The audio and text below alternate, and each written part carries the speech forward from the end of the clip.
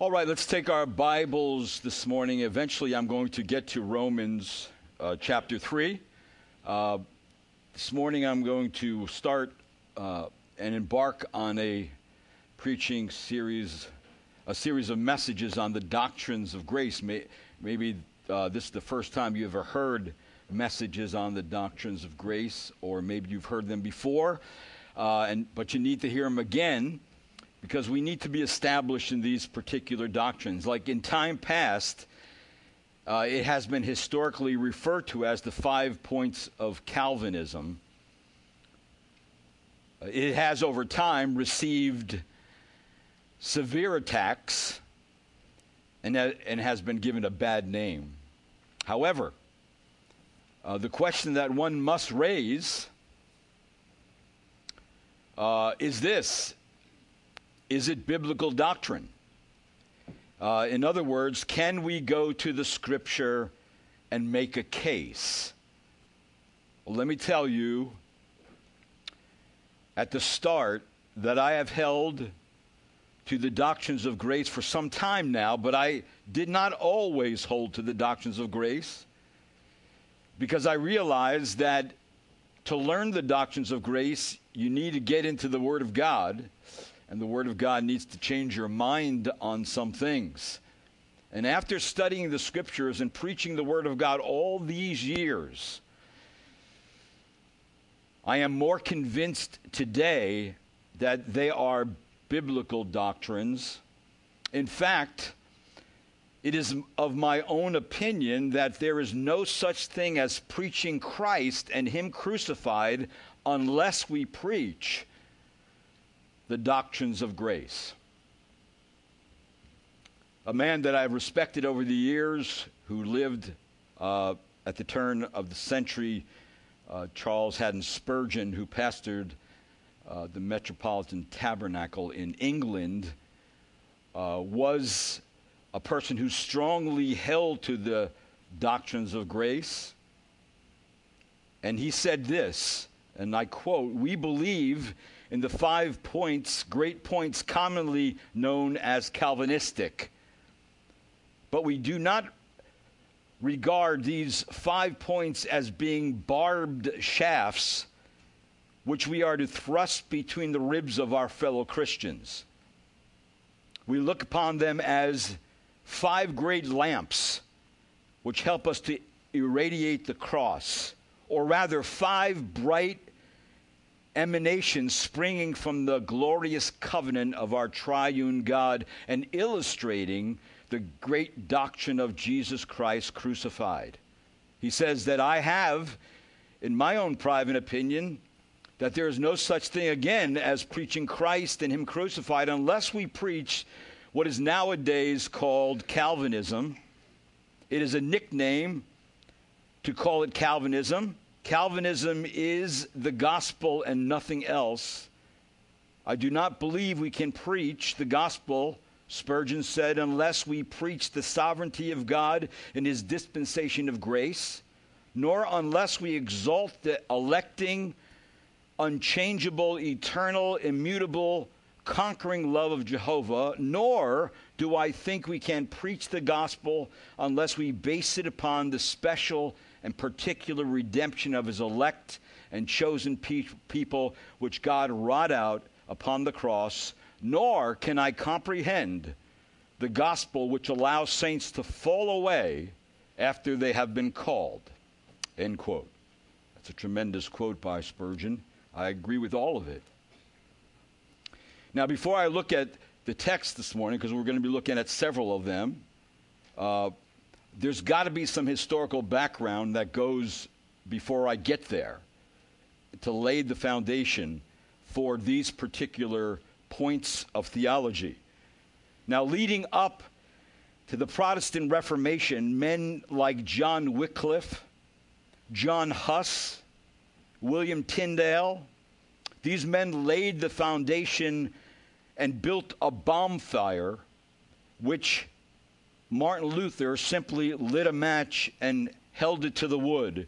It was Luther that sparked the Reformation itself with his posting the 95 Theses on the door of the Castle Church at Wittenberg, Germany, on October 31, 1517. The result, most of Europe was set ablaze with a revival of the biblical doctrines of grace. Like Luther, before him, John Calvin, believed in the sovereignty of God.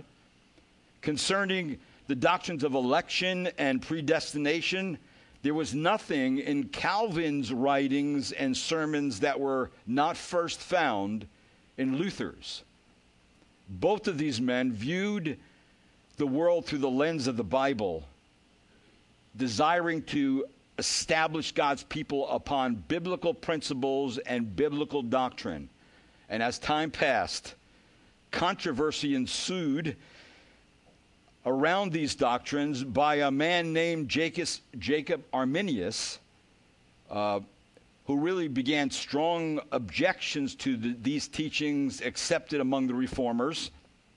Arminius studied under Calvinistic teacher Theodore Beza at Geneva and became a professor of theology at the University of Leiden in 1603. Over time, his objections became stronger and stronger until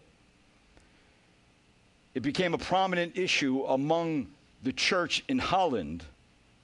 The followers of Arminius, known as the Arminians, first drew up their creed of the 5 articles that they believed and outlined them before the state authorities of Holland in the year 1610 under the name Remonstrance, signed by 46 members. Now, when the doctrines or the points that they brought before these authorities were 5 points. Now, remember that the 5 points of Arminianism came before the 5 points of Calvinism. Now, what were those 5 points of Arminianism? They were, number 1, the free will or human ability in regard to salvation. In other words, that God elects or reproves on the basis of foreseen faith or unbelief. That was the first one. The second one was conditional election. In other words, that Christ died for all men, for every man, although only believers are saved. Now, the bottom line to that is the sinner's choice of Christ, not God's choice of the sinner, is the ultimate cause of salvation. A third point under Arminianism was universal redemption or a general atonement. And that meant that Christ's redeeming work made it possible for everyone to be saved, but did not actually secure salvation for anyone. A fourth point was the Holy Spirit can be effectually resisted. In other words, that this grace may be resisted when the gospel came, because man is free and he can successfully resist the Spirit's call. The Spirit cannot regenerate the sinner until he believes faith, which is really man's contribution to the whole system. Also, falling from grace would be number 5. Those who believe and are truly saved can lose their salvation by failing to keep up their faith. Now, whether this last one, all who are truly regenerate will certainly persevere in the faith, is a point which needs further investigation, because not all Arminians held to that. Some believed in eternal security.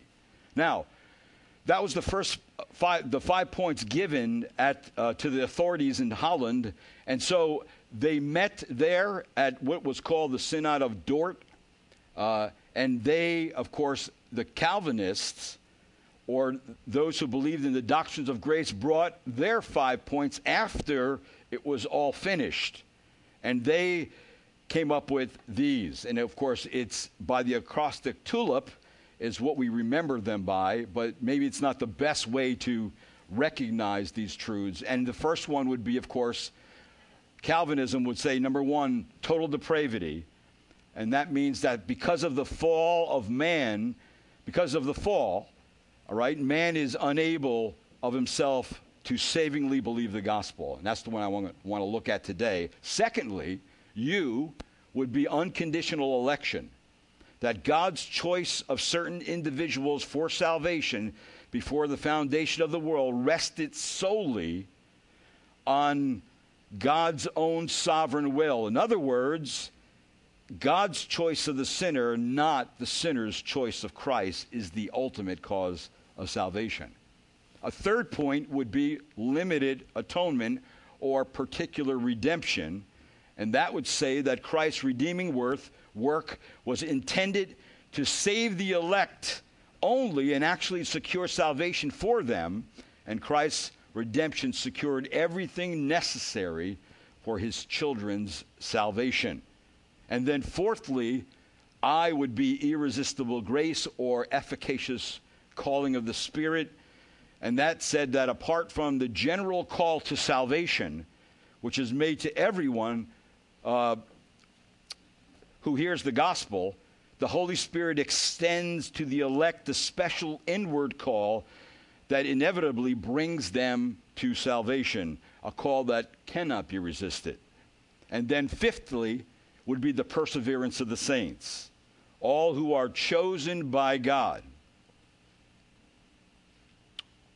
All who are chosen by God, redeemed by Christ, and given faith by the Spirit are eternally saved. That once someone is truly, genuinely saved, they cannot lose their salvation. So, the official Calvinistic response emerged at the Synod of Dort, which was held, of course, in a town in Holland, which convened the 5 articles or the objections to Arminianism. The Synod of Dort met from November 13th to May 9th. These guys looked over these doctrines for 7 months. They pored over all the scripture that was connected to these things. And so these 5 points of Arminianism were, of course, put up against, in the end, the 5 points of Calvinism. Now, this is a very important point to make, that the 5 points of Calvinism were not chosen by Calvinists as a summary of their teaching. In fact, Calvin never wrote down his theology under 5 main points. He didn't do that. That came, of course, by these men after this synod.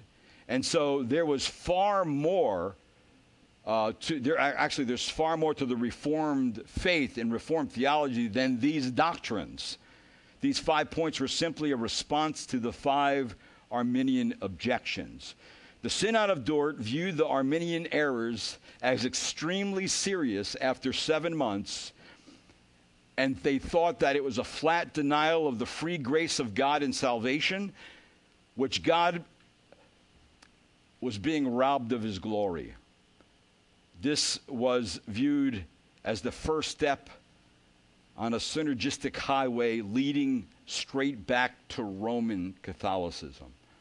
Therefore, the Synod of Dort classified the 5 Arminian doctrines as heretical.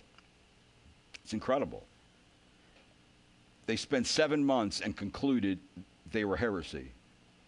And many preachers of the Dutch Reformational churches holding these ideas were put out of the ministry.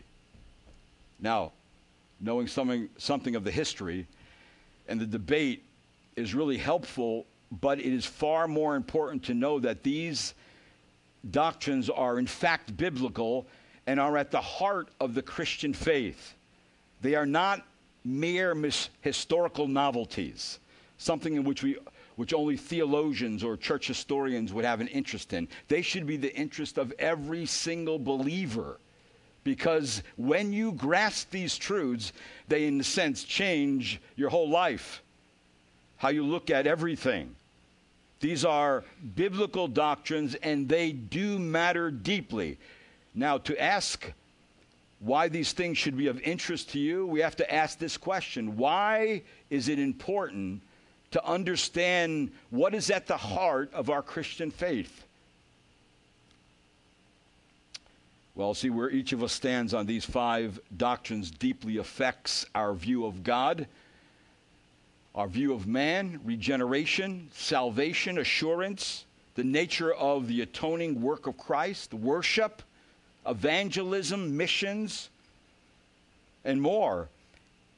Somewhere along the way, for the English-speaking world at least, the 5 points of Calvinism came to be summarized as I said, TULIP. But probably today they probably use the acrostic more RUPEP. And that would be, of course, TULIP would be total depravity, unconditional election, limited atonement, irresistible grace, and perseverance of the saint. RUPEP would be radical corruption, which would equal to total depravity, unconditional election, that's not changed, particular redemption, effectual calling, and then, of course, the last one's not changed either, perseverance of the saints.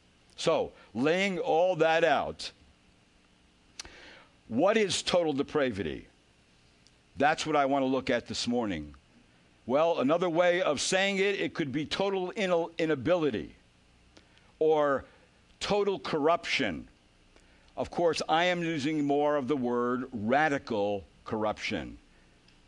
It is a biblical doctrine closely linked with the doctrine of original sin as formalized by Augustine. The doctrine understands the Bible to teach that as the consequence of the fall of man, every person born into this world fall into several categories all at the same time. Number one, they are mortally corrupt. Number two, they're enslaved by sin. Number three, they are apart from the grace of God. And number four, they are utterly unable to choose to follow God or choose to turn to Christ in faith or salvation. Now, is then total depravity or radical corruption the same as absolute or utter depravity? Well, the answer to that is no. See, the difference between total depravity and utter and absolute depravity is to be utterly depraved is to be as wicked as one possibly can be. All right? Now, we are not as wicked as we can be. Right? No one is. Hitler, of course, is an extreme example. Hitler was extremely depraved, but he could have been worse than he was, believe it or not.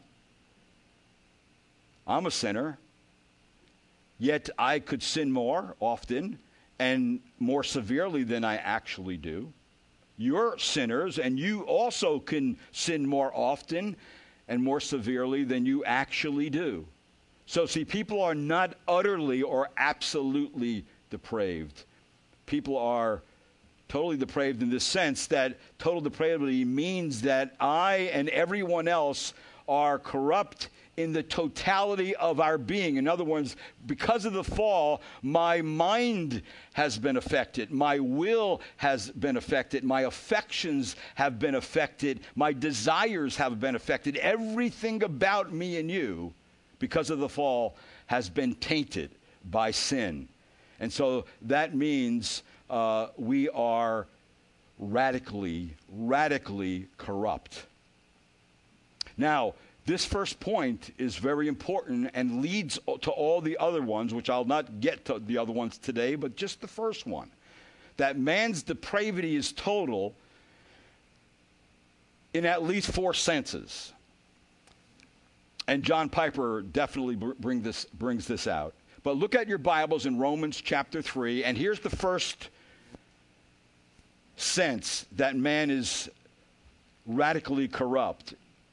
That our rebellion, and I'm speaking about all of us because we are all children of Adam, right? That our rebellion against God is total. It says in Romans chapter 3, you know the passage well, but just look at it again. In verse number 10, it says, as it is written, Romans 3:10, as it is written, there is none righteous, not even one. There is none who understands. There is none who seeks for God. All have turned aside. Together they have become useless. There is none who does good. There is not even one. In verse number 18, it says, there is no fear of God before their eyes. So, see, apart from the grace of God, there is no delight in the holiness of God, and there is no glad submission to the sovereign authority of God. Radical corruption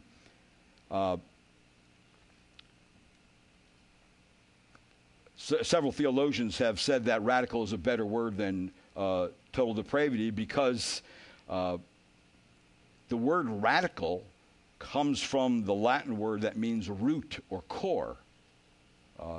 And so that, in other words, that our problem with sin is rooted in the core of our being, or in other words, in our heart. It permeates our hearts. And it is because sin is at our core and not merely at the exterior of our lives that the Bible says this in Romans chapter 3. So the first thing is that our rebellion against God is total. A second thing, Romans chapter 14, verse number 23. Now, I'm just going to look at the last part of that verse. You may have missed it, and I've missed it, I think, when I looked at this passage, what it says here. But the second thing is that man's total rebellion in other words, in his total rebellion, everything man does is sin. Everything we do is sin. See, there's no part of our being that is left untouched by sin. Our minds, our wills, our bodies are affected by evil. We speak sinful words. We do sinful deeds. We have impure thoughts. Our very bodies suffer from the ravages of sin. We grow old, don't we? We are going to die because of sin. And so it affects all of us. We can't get out of this. There's no wiggle room here. We're all in the same boat. But notice this passage of Scripture. In Romans 14, he's talking about the principles of conscience in this passage of Scripture. But notice what he says here. He says, but, Romans 14:23, but he who doubts is condemned if he eats, because he is eating not from faith. And the last part is really what I'm looking at here. And whatever is not from faith is sin. Now, if we look at ourselves, and when we think of ourselves and we said, if we did not do this and have faith in God, that would actually be constituted as sin. Well, if you look at that one, you'll say, well, no one can get away with that one. Because when do we ever do everything in our life with faith in God and trust in God? We don't. And so therefore, he says simply, whatever is not from faith is sin. And so that means that man in his total rebellion has been affected in every way possible. A third thing is that man's inability to submit to God and do good is total. Again, right here in Romans, if you look to Romans chapter 8, verse number 7 through 9, we get, again, this sense that a man's inability, of course, to submit to God and do good is total.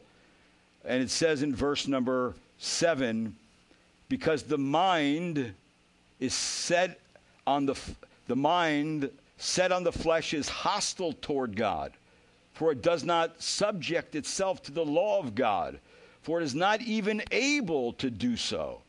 And those who are in the flesh cannot please God. So the Bible is being very clear there that fallen man is so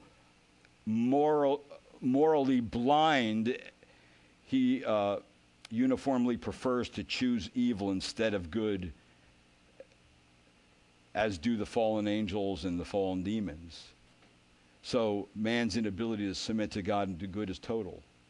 And then fourthly, our rebellion is totally deserving of eternal punishment. Now, of course, I was in Ephesians chapter 2, verse number 3. And what does it say there? We were by nature children of what?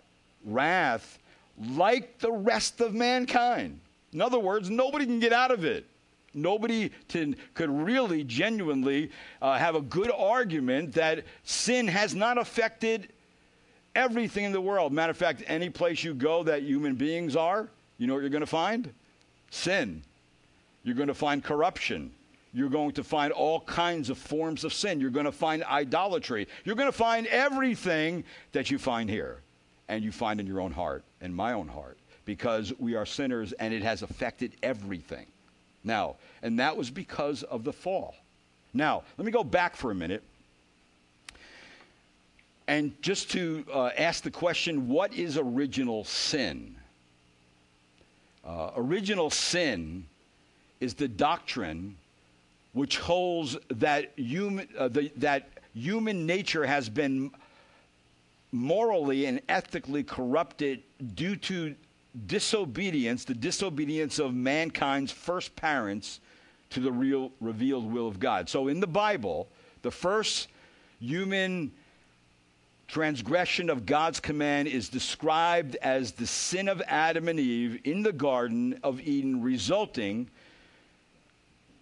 in what theology calls the fall of mankind. Now, the doctrine of original sin holds that every person born into this world is tainted by the fall, such that all humanity is ethically debilitated, and people are powerless to rehabilitate, rescue, or save themselves unless they're rescued by God himself.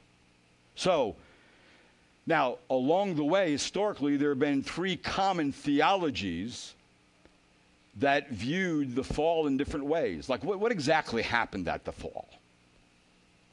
Was man totally rendered dead? Was he just partially wounded and still has capabilities of seeking out and responding to God? Or is it that they doesn't need any kind of inference from God or interjection from God to respond to God? So the doctrine really of original sin is at stake when it comes to the doctrine of radical corruption or total depravity. And so the first theology that dealt with this was Pelagianism. And this is going back to the 4th century. Followers of Pelagius, who was probably born in the west of England. He was a monk who was expelled from Britain and then went to Rome about AD 405. He was a monk of really great spiritual and intellectual stature. He taught that human beings had ability. He taught that man is qualified for right and wrong action through self-complete or independent inherent capacity that was in them, and it was possible for man to actually live a sinless life. And he uses as his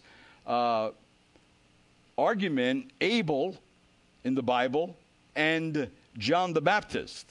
But I think one thing he forgot about it. Abel died, right? Did Abel die? And John the Baptist died.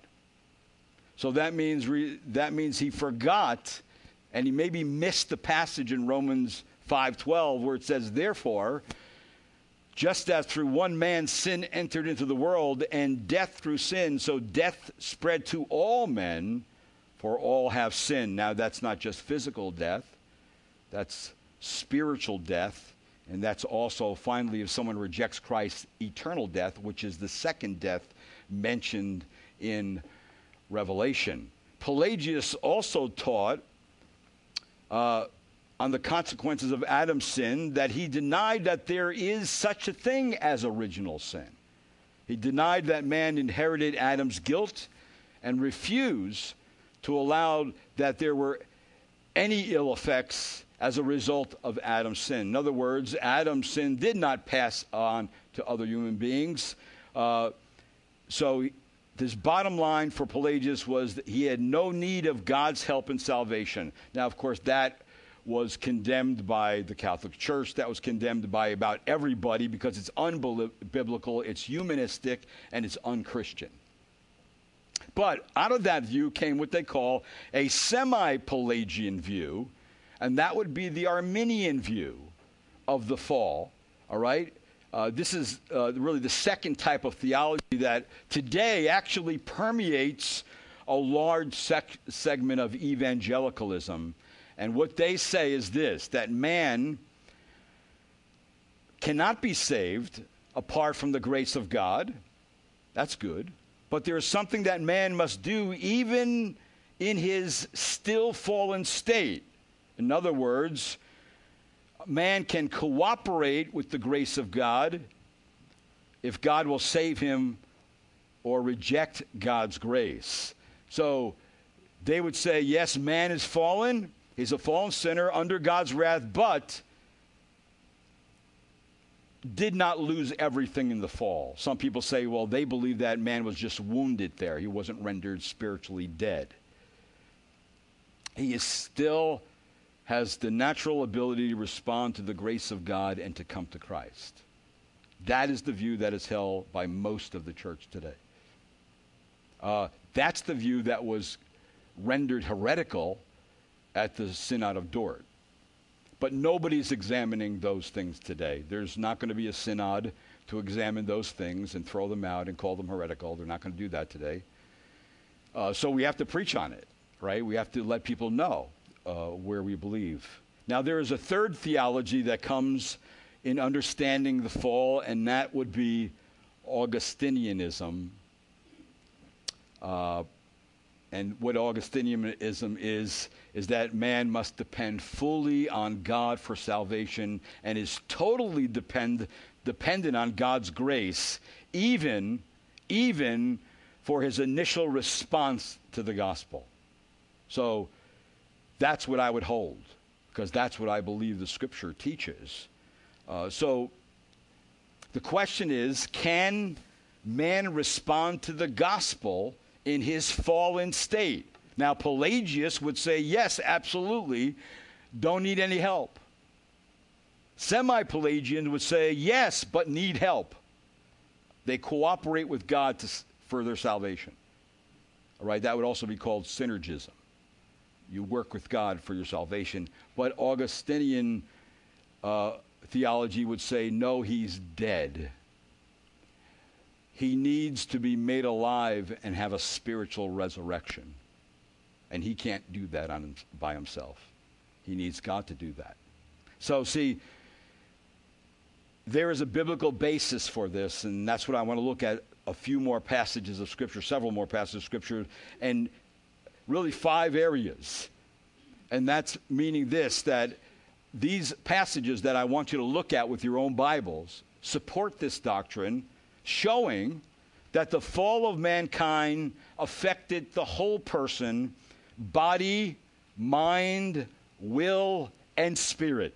Every part of us is affected by sin, by the fall of man into sin. We can't get away from that. We cannot deny it. What we could do, and that's why when we preach the gospel, until a person understands they're a sinner, and sin means rebellion against God, and they're responsible to the Creator, they can't be saved yet, right? But it's the first start. Now, the first thing that I want to look at is how the fall rendered man spiritually dead. Again, I want you to take your Bibles and turn to Ephesians chapter 2. You know this passage well if you've been here. But in Ephesians 2, verses 1 through 3, basically the first verse, verse number 1 of Ephesians, where it says simply and clearly, in chapter 2, in verse number 1, and you were dead in your trespasses and sins, in which you formerly walked according to the course of this world, according to the prince and power of the air, of the spirit that is now working in the sons of disobedience. Among them we too all formerly lived in the lust of our flesh, indulging the desires of the flesh and of the mind, and were by nature children of wrath, even as the rest. So very clearly, verse number 1, dead in trespasses and sins. Now, what can we do if someone is dead? All right? If we do not have the ability to be able to raise them up and resurrect them, resuscitate them, right? Bring them to life, then they remain dead. Now, I cannot do that to myself. You can't do that to someone else, but God can do it. He can raise the spiritually dead. All right, there's another passage, which you don't have to turn there, but again, I mentioned already Romans 5:12, that because of Adam's sin, death spread to all men, for all have sinned. So death because of sin. And then in Psalm 58, the wicked are estranged from the womb, it says. These who speak lies go astray from birth. So there is a spiritual deadness that we have as soon as we're born. We're alive when we're born physically, but spiritually we're dead. We have no ability to respond to God in our dead condition. A second thing would be this, is that because of the fall, our minds are darkened and our hearts are corrupt. Our minds are darkened and our hearts are corrupt. In fact, Genesis chapter 6 already tells us that, because it says there, the Lord saw, verse number 5, that the wickedness of man was great in the earth, and every intention of the thoughts of his heart was only evil continually. So right there in Genesis, because of the fall, God, of course, brought about the flood, but, of course, even descendants of Noah still retain the effects of the fall, and we retain it even till this day. And then I'd like you to turn your Bibles to Mark chapter 7 and verse 21, because we find this truth everywhere, that the mind is darkened and the heart of man is corrupt, because it says there in Mark 7 verse 21, Mark 7:21, it says, for within, out of the heart of men. Now notice that. From within, out of the heart of men proceed evil thoughts, fornications, thefts, murders, adulteries, deeds of coveting and wickedness, as well as deceit, sensuality, envy, slander, pride, and foolishness. All these evil things proceed from within and defile a man. So where does our sin come from? It comes from inside of us. It's already there. We're born as sinners because of the fall. Everybody will sin. You know, if you have a little toddler right now, you know that little toddler is a sinner, because when you tell them to do something, they don't do it. You know, and if they do it once, they won't do it the next time. It was Vodi Bachman who had said about babies, or toddlers especially, he says that the reason, he says they're really demons in diapers. And he says, and the reason why they're so cute is so you don't kill them. And the reason why they're so small is so they don't kill you. Now, that's funny, but there's a lot of truth to it, in the sense that a baby, and all of us who have raised kids know that one of the jobs of a parent is to find out where your child is naturally bent to sin, who are believers, and try to steer them away from it and establish righteousness in their heart, so they'll have a sense or a taste of wanting to do right. And then finally, if they listen to your voice, they will, in God's providence, listen to his voice and desire to live and serve him. So, but nonetheless, it's already there in his heart and her little heart that they're going to sin.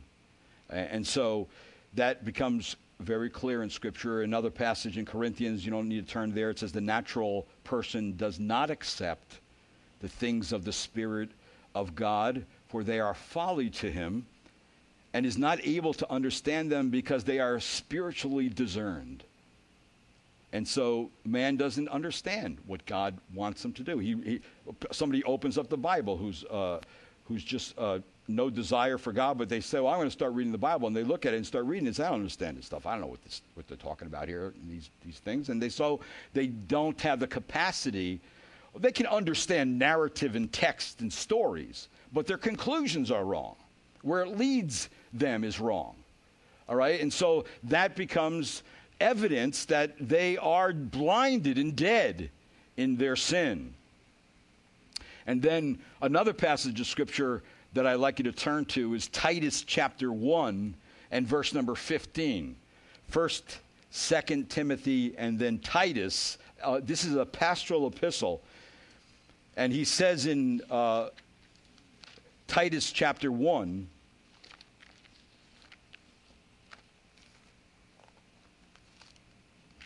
he says in verse number 15, he says, to the pure, all things are pure. But to those who are defiled and unbelieving, nothing is pure. And then notice what it says in verse 15, both their mind and their conscience are defiled. So because of sin, they are not only unclean and unbelieving, but their mind is affected. And yes, their conscience is affected. Every time someone doesn't listen to their conscience, and remember the conscience is something God's given us that kind of shows us when we're doing wrong and we feel guilt because of it. The conscience is inflamed by that. Now, every time we say disregard what our conscience is saying, not to do something, we sear the conscience and we become numb to it, and that increases our ability to sin without remorse, without guilt. I want to do it because I like to do it. I love my sin. See, that's saying no to the conscience. And remember, when God does judge, he's not only going to judge by what we've done with creation, but what we've done with our conscience and what we have done with the Scripture and the message of the gospel of Jesus Christ. See, God is going to judge by what he's put out there already to give people light, to bring them to himself and to show them who he is. Of course, and then thirdly, that we are in bondage to sin and Satan. Now, the classic passage of Scripture that everyone uses is the John chapter 8, verse 44. And what does it say there? Remember, a bunch of Jews were saying, we're children of Abraham, right? And Jesus says, no, you're not children of Abraham. You actually have another father. Your father is Satan. And this is what he says to them. You are of your father, the devil, and you want to do the desires of your father. He was a murderer from the beginning and does not stand in the truth because there is no truth in him. Whenever he speaks a lie, he speaks from his own nature, for he is a liar and the father of lies. So all of us, before we come to Christ, in our deadness, we have a father, and our father is Satan before Christ. When we come to Christ, we have a new father, a heavenly father. A father now we can come to based on the sacrifice of Jesus Christ and come into his presence. So we have a new father when we come to Christ. But before that, you do have a father, and he's leading you, and he's directing you, and he's ensnaring you, and he's keeping you where he wants to keep you. Now, if you're in the Bible, look at 1 John chapter 3 and verse number 10. Again, this bondage to sin and Satan comes out, where it says in 1 John chapter 3 and verse number 10. Now, this is an incredible passage of Scripture, Because the gospel, the First John is really giving us the framework and the groundwork on what it means to be a real believer, right? And he says this in 1 John chapter 3, verse 10, by this the children of God and the children of the devil are obvious. So here's something very obvious, all right? How do you know whether somebody's a child of God or whether somebody's a child of Satan? By, notice what it says, anyone who does not practice righteousness is not of God, nor the one who does not love his brother. All right, so really, where does it come out? Whether you're a child of the devil or a child of God, it comes out in your life. It comes out because when you come to Christ and he transforms your heart and he gives you new life and he resurrects you from your dead state and he puts his spirit in you, then now you can actually practice righteousness. Not perfectly, but you practice righteousness. And when you do that, you begin to not only love God, but you begin to love people in a way that you never could before. And then again in John chapter 8, it says in John 8, it says in verse 34, and Jesus answered them, truly, truly, I say to you, everyone who commits sin is a slave to sin. So see, man is in bondage to sin, and he is in bondage to Satan, and you know what? They don't even know it.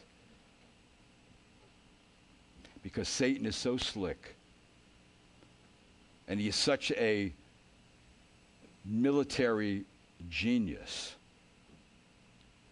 that as a commander of his demonic troops, one of the most important thing for any leader or special leader of troops is make sure, the best thing you could do is make sure you're not even there. Don't even let them know you're there. And don't let them know what you're doing. Don't ever let them know your strategy. In fact, there's only one place that we can find out the strategy of Satan. Only one place in the whole world. Right here. In the Word of God is the only place we can find out what Satan's up to. And how he wants to blind people to the gospel. He wants to keep you from becoming spiritually resurrected in salvation. He wants to keep you from the truth. He wants to keep you from any light God possibly may put in your path. And as the Father draws you, he wants to keep you where you're at because he has you. He has people who are fallen. And then also, fourthly, there's universal bondage. Everywhere you go, there is universal bondage. 2 Chronicles, you don't need to turn there to these passages. I'll just share them with you. 2 Chronicles 6, verse 36, if you're taking notes. When they sin against you, for there is no man who does not sin. Psalm 143, verse 2. And do not enter into judgment with your servant, for in your sight no man living is righteous. In Proverbs 20, verse number 9, who can say, I have cleansed my heart and I am pure from sin? Who could say that? Nobody could say that. And then Ecclesiastes, great book, verse number 20, indeed there is not a righteous man on earth who continually does good and never sins.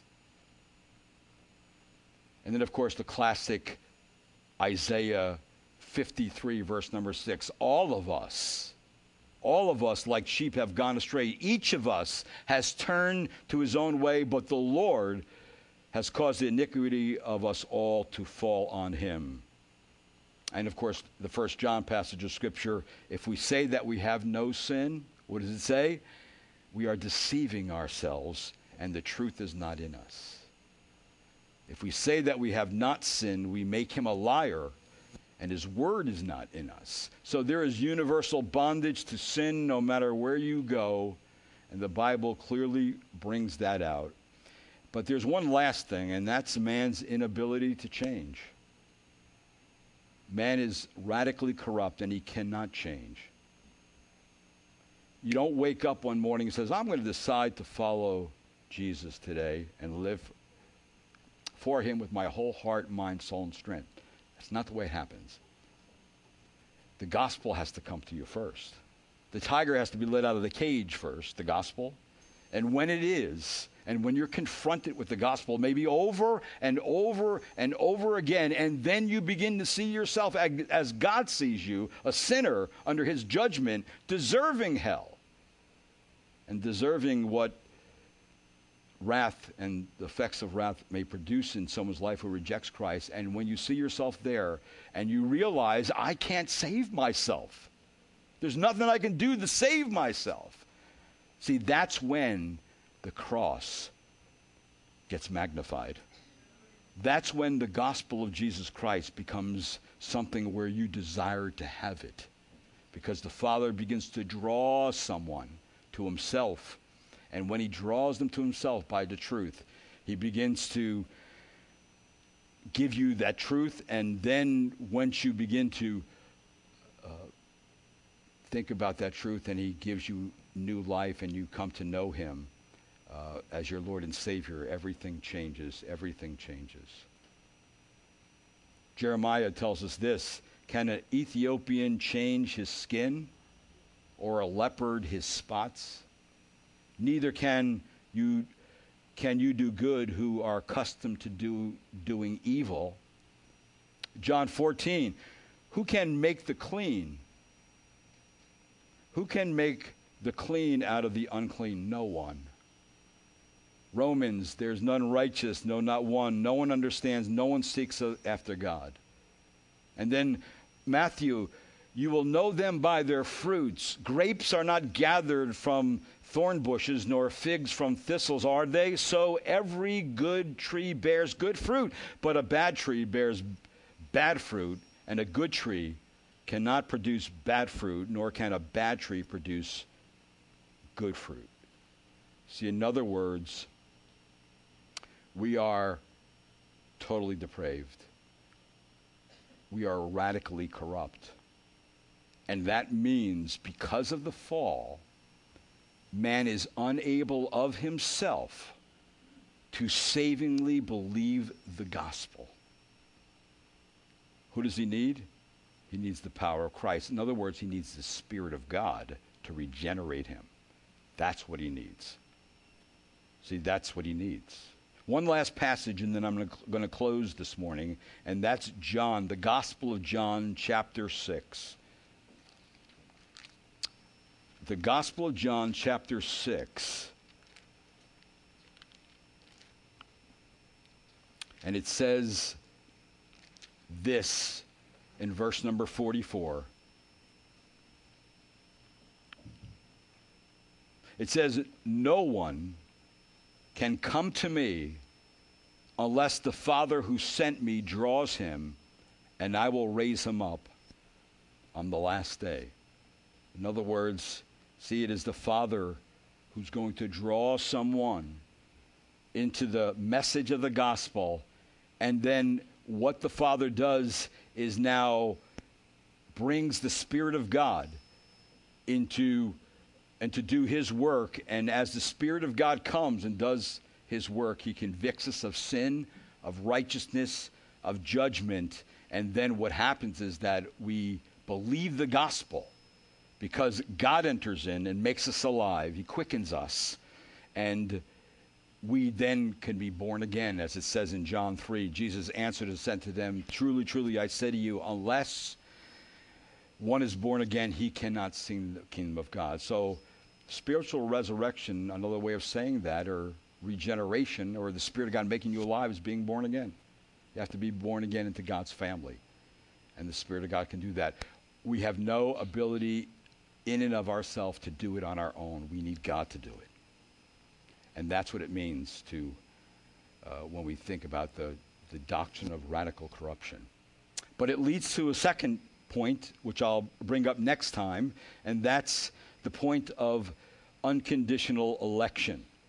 All right? And that's what we'll look at next time I'm on this topic, which should be next week. Let's pray, though. Lord, this morning I ask you that you would take these truths and these scriptures, and I pray, Lord, that you would use them in the heart of people in such a way that, Lord, we can understand that regeneration really precedes faith.